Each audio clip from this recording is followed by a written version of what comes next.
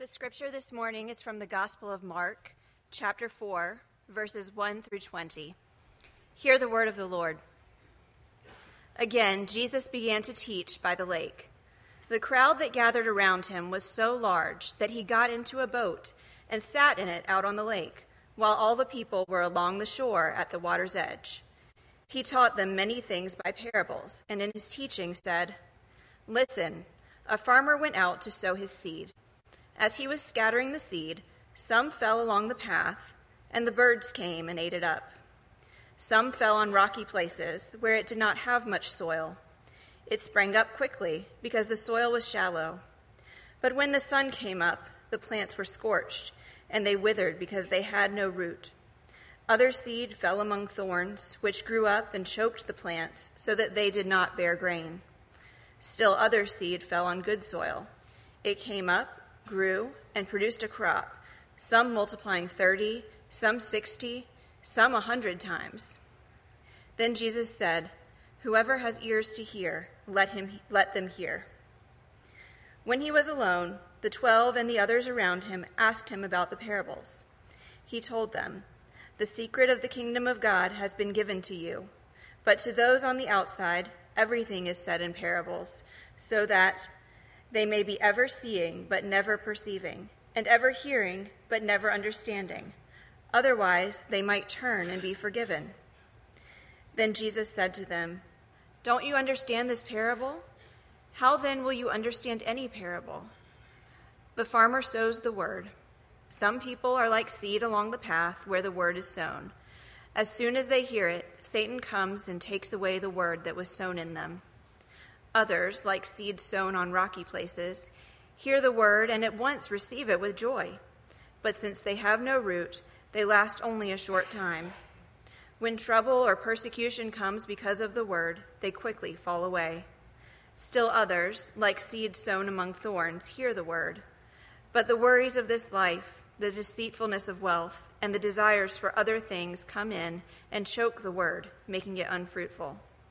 Others, like seed sown on good soil, hear the word, accept it, and produce a crop, some 30, some 60, some 100 times what was sown." This is God's word. Thanks be to God. Let's pray. Heavenly Father, we thank you for your word that you've given to us today. And this passage is really about hearing your word and encountering you. So, Father, we ask once again that you would bless us. Help us to hear, because if you do not speak this morning, we will not be able to hear you. So, bless this time, Father. In your name we pray. Amen. In May of 1943, during World War II, Britain's Royal Air Force undertook Operation Chastise. This was a daring mission to destroy several hydroelectric dams in Germany's industrial sector. And if they could successfully pull this off, there was the potential to cripple Germany's heavy industry and shorten the war. But there was a problem. The dams were deep inside enemy-held territory, and they were extremely well defended, so a conventional attack would not work. All the planes would get shot down. So what did the British do? Well, led by their 24-year-old wing commander, the RAF flew deep into Germany in the dead of night at altitudes of 100 feet or less the entire way. They flew low underneath the radar to avoid detection, and then when they got to their targets, they dropped even lower. At 60 feet off the ground, 240 miles an hour, they released their bombs, and the bombs that were specially designed skipped over the water like a stone and smashed into the dams and destroyed them, and the mission was a success. I tell that story because a very similar thing is happening in this passage. Jesus is telling a parable, and parables are designed to fly under the radar. They're designed to slip past the defenses of the hearers and get you drawn in to follow along until at the end Jesus turns it and there's something surprising that hits the heart. That is what he's trying to do in this passage, and that's what I want us to see. What's interesting here is how this passage talks about Jesus' message to other people. If y'all remember, Mark is a pretty action-oriented gospel, and Jesus has done a ton of stuff. And it's all about what he does. He immediately does this, he immediately does this, he immediately does this. But then we come to chapter 4, where we are now, and in this chapter, Jesus speaks. And it's a very long discourse about what he said. There's only one other chapter in Mark, chapter 13, where this happens. And because it's so unusual, these chapters should make us stop and take notice and see what's going on. Verse 2 of this chapter, so Jesus is speaking to a crowd, says, he taught them, the crowd, many things by parables. And actually at the end of the chapter, in verses 33 and 34, it said, with many similar parables, Jesus spoke the word to them, as much as they could understand. He did not say anything to them without a parable. Now, when we think of parables, generally, we tend to think of really good stories, right? Illustrations that clearly illustrate the point. In fact, we probably a lot of times think that the pastors could maybe do with a few more of those in the sermon because they really help you follow along and get deeper in. And that's part of the reason people flock to Jesus, right? Because he spoke so clearly. Because he was talking about what was going on. What's interesting is that's not what Jesus does with his parables. His parables were designed a little bit to confuse, to perplex, and therein lay their power. Think about Nathan, the prophet, confronting David in the Old Testament after he had committed adultery with Bathsheba and killed Uriah. Nathan comes along and he tells David a parable. He says there was this man who had this lamb and he doted on it and it was like a child. It was part of his family. And then there was this other wealthier man who had all the riches he could possibly want. And he took that first man's lamb and killed it to serve to his guests for his feast. And David was incensed and David was furious. And then Nathan said, you are that man. He drew him in, and there was a turn at the end that caught him. That's what Jesus is doing here. If you look at verses 10 through 12, here's what Jesus says. The secret of the kingdom of God has been given to you. To those outside, everything is in parables so that they may be ever seeing, but never perceiving, ever hearing, but never understanding. Otherwise, they might turn and be forgiven. Now, I'm not going to 100% deal with those verses right now. We're going to pick them back up at the end of the sermon. But what I do want us to see is Jesus is saying the parables are going to do something. To those to whom the mystery of the kingdom of God is given, the parables are going to reveal things. But to those outside, they're going to confound and confuse. And this is important because of where we are in Mark. We've been talking a lot about what Jesus is doing and bringing in the kingdom of God, and it's all about his authority. He's able to cast out demons. He's able to heal. He speaks with authority such that people are astonished by him. They've never seen anything like it. But just in the previous chapter, we've been encountering opposition. You had the Pharisees that are strongly opposed to Jesus, so much so that actually in chapter 3, verse 6, it says that the Pharisees went out and began to plot with the Herodians how they might kill Jesus. And then there's other opposition. Chapter 3, verse 21 says that his family went to take charge of him because they said he is out of his mind. He's crazy. And the disciples would have been asking the question, why, if all of what Jesus is saying is true, if he really is the Messiah, if he really is bringing in the kingdom of God, he's doing all these incredible miracles that no one can deny. And you have these crowds following him that are so big that Jesus has to sit in a boat to give this sermon so that everyone could hear him. Otherwise, not everybody would be able to hear. He's getting this huge reaction. And if it's true, why the opposition?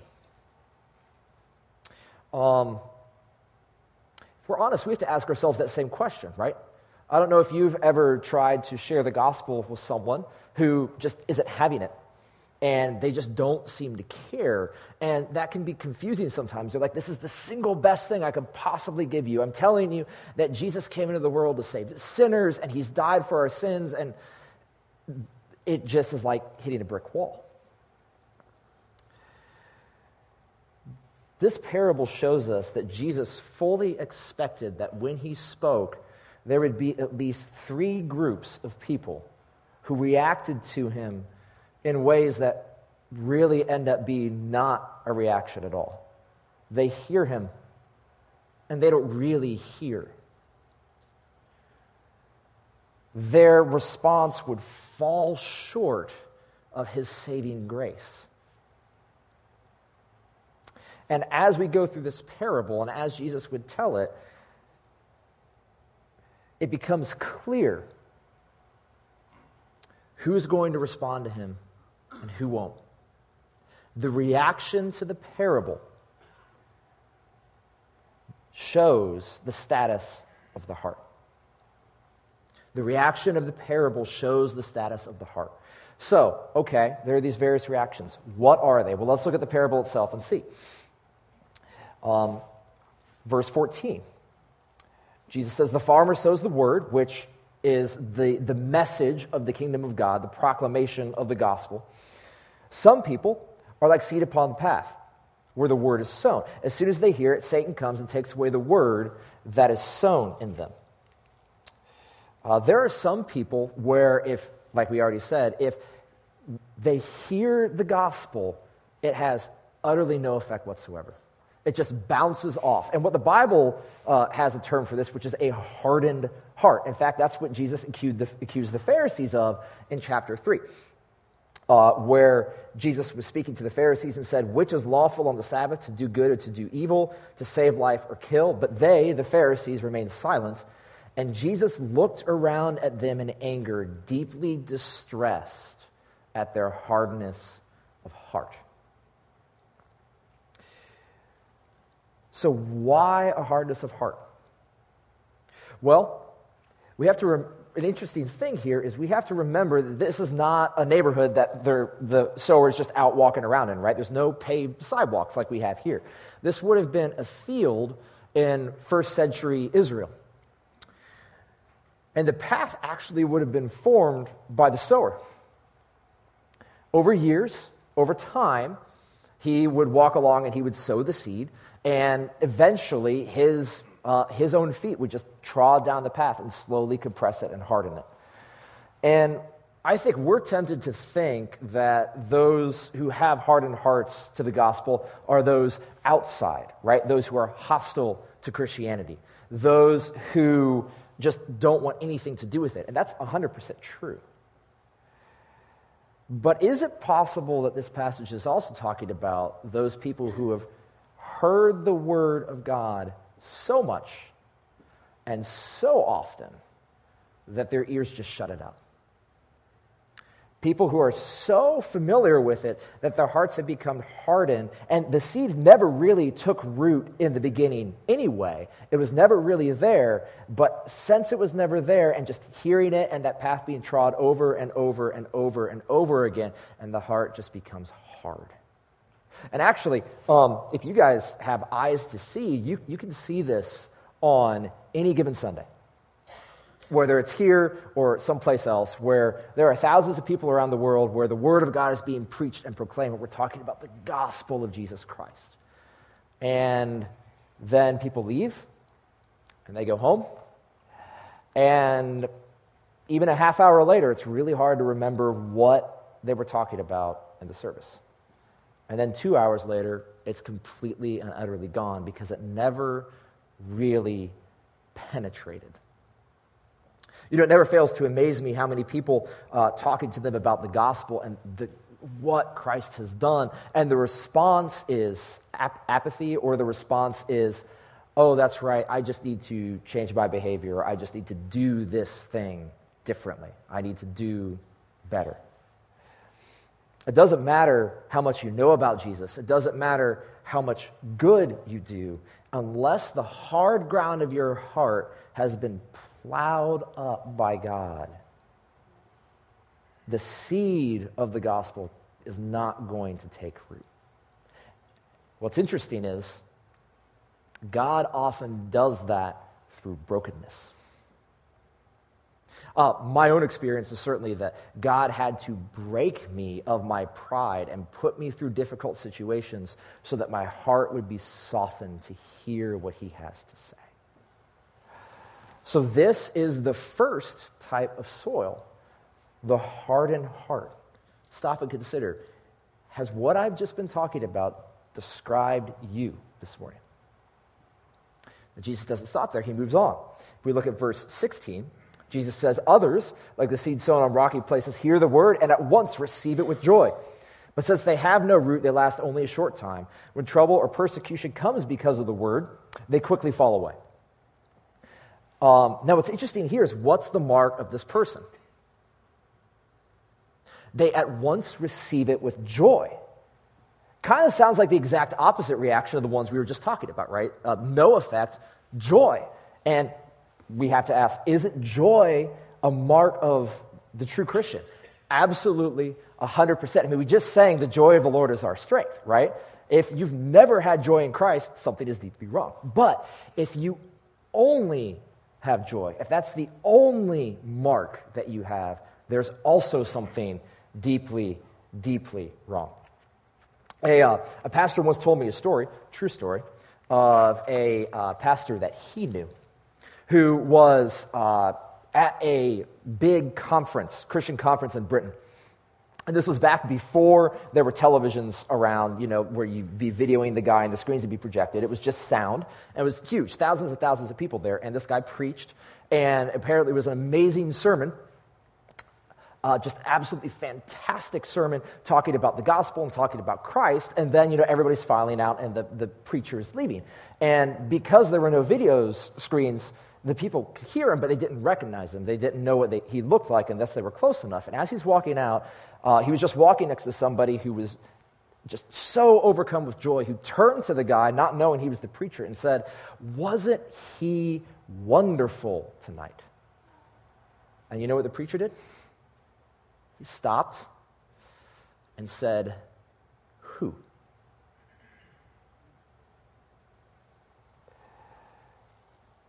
It's possible to hear a sermon and respond, "Wow, was it that great?" Or also, "Wasn't he, the preacher, great?" And not have your heart at all drawn to Christ.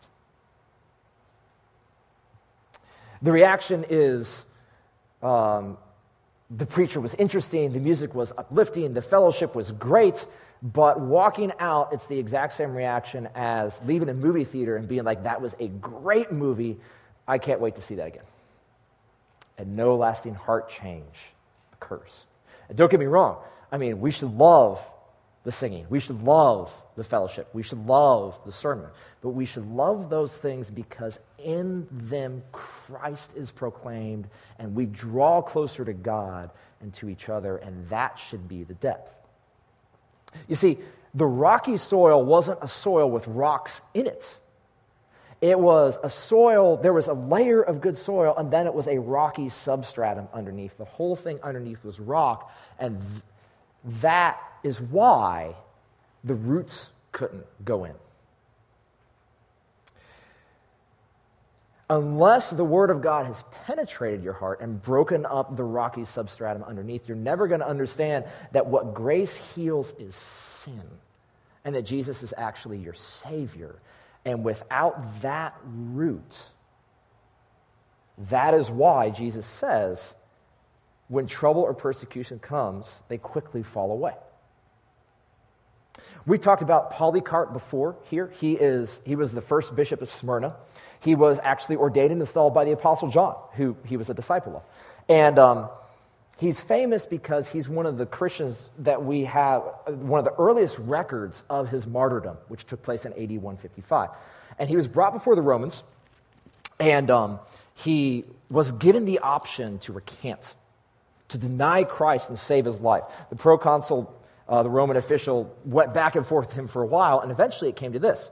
The proconsul urged him, saying, "Swear, and I will set you at liberty. Reproach Christ." Listen to Polycarp's response. He was really old at this point. 86 years I have served him, and he has done me no wrong. How then can I blaspheme my king and my Savior? Would that be your reaction? What is the cry of your heart? Because Jesus talks about trouble and persecution coming, and the rest of Scripture is clear that trouble and persecution are going to come. It may be external persecution. In our country, we don't suffer from that nearly like some of our brothers and sisters around the world do, but we certainly have trouble. We have disappointments. Life doesn't necessarily turn out the way you thought it was going to turn out. When the troubles come, what will be your reaction? The troubles will indicate where your heart truly is. But that's not, again, where Jesus leaves us. He moves on. There's a third type of soil found in verse 18 and verse 19. Still others, like seeds sown among thorns, hear the word, but the worries of this life, the deceitfulness of wealth, and desires for other things come in and choke the word, making it unfruitful. Now, this looks very different from the previous ones. The word sprouts and it takes root, and the soil, in a sense, is actually good. It can support the seed. The seed grows, but it doesn't grow alone. There's other stuff in the soil. There's weeds, and there's thorns. And just like the seed, these things may seem small at first, but if they're left to grow up, eventually, slowly, unless they're dealt with, they will choke out the word. You see, unless there's weeding in our lives, the word will never truly bear fruit. Sometimes we don't like to hear messages like that in our culture specifically today, right? We want to only talk about the positive things. We don't want to talk about the hard things. We don't want to talk about sin. We don't want to talk about hell or any of that sort of stuff. And that's understandable. I mean, hard things are hard, right? But what Jesus is saying here is that it doesn't just matter how you start, it matters how you finish. Because unless the weeds are rooted out, they have the potential to choke out the word of God. What are these weeds? Well, they really can be a whole wide range of things. I mean, the applications here are enormous, but what Jesus says is they're the worries of this life, the deceitfulness of wealth, and the desires for other things. Now, those are all pretty big, right? Life has a ton of worries, and we all have desires for other things. The key here is, unless there's a sense of Jesus is the way and the truth and the life, and he is my all in all, and I'm willing to give up everything to follow him. It's going to cost me everything, but I'm okay with that. It might not be long before weeds start to grow up. So we have to ask ourselves again, what are the potential weeds and distractions that are in our lives? Again, there could be way too many to enumerate. It could be something huge, something massive, some big dream that you have that you're not willing to give up. It could be something tiny or small. Something as simple as, what were you doing on Saturday night that kept you up so late that you were exhausted when you came to church on Sunday and couldn't hear the word of God? It could be anything. So I encourage you to ask yourself, what are the things in your life that you're not willing to root out? What are the things you're not willing to root out? Now, that was all pretty heavy, right? I mean, we have all these different soils, and if you're like me, as I was prepping the sermon this week, I had to acknowledge that there are bits and pieces of all of those in my heart. I had to do a heck of a lot of repenting this week, right? Fortunately, Jesus does not leave it there. Look at verse 20. Others, like seeds sown on good soil, Hear the word, accept it, and produce a crop 30, 60, or even 100 times what was sown. I don't think it's an accident that Jesus left the good soil to the end of this passage. He talks about all the ways that we can fail to hear him, but he ends with the good soil. And the immediate question is, how do we know which soil we are, right? I just said that I have bits and pieces of all of these in me. Well, I think there are two things. The first is pretty straightforward. It's what we already said is, examine yourself. Are you bad soil? Do you have aspects of these things within you? Really search your heart and do a spiritual checkup and ask the Lord to show you, and if they are, address them. But the other one is actually one Jesus gives us here. Again, verse 20. Hear the word, accept it, and produce a crop. What's interesting is if you actually go back up to verse 10, it says, when he was alone, the 12 and the others around him asked him about the parables. It's about hearing the word of God. It's about diving into it. It's about accepting it and asking the Lord to take you deeper into it and showing it to you.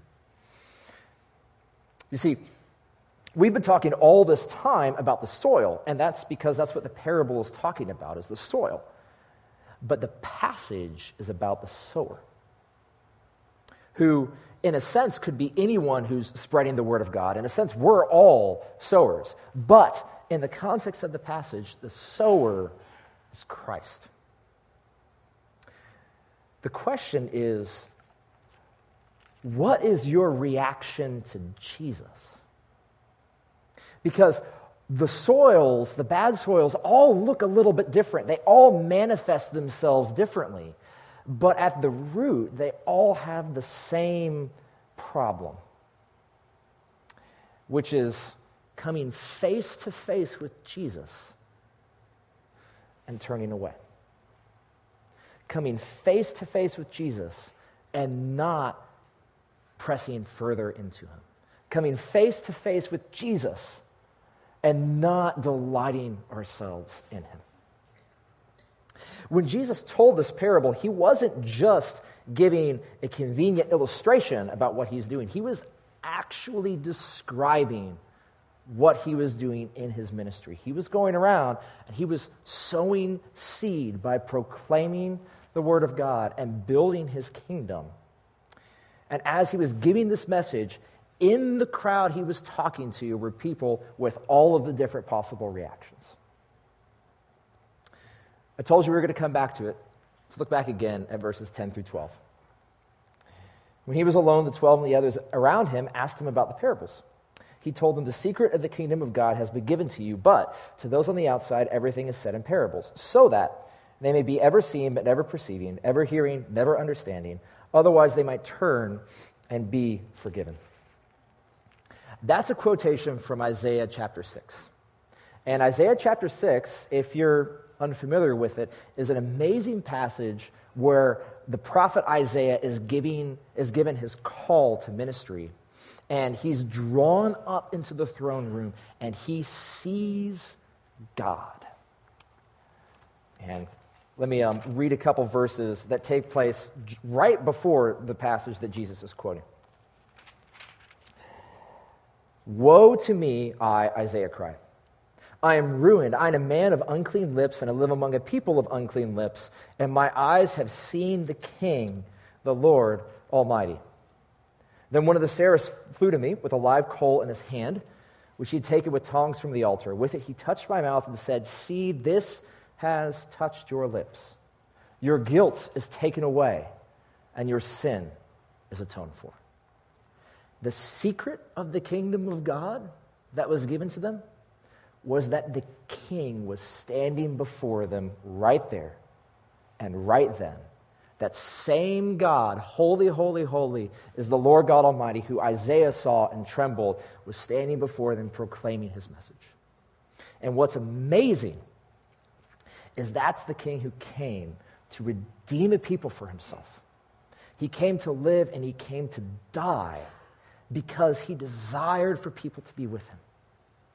And the secret of the kingdom of God is clearly proclaimed here in the Scriptures. So the question that we have to ask ourselves is, what is our response going to be?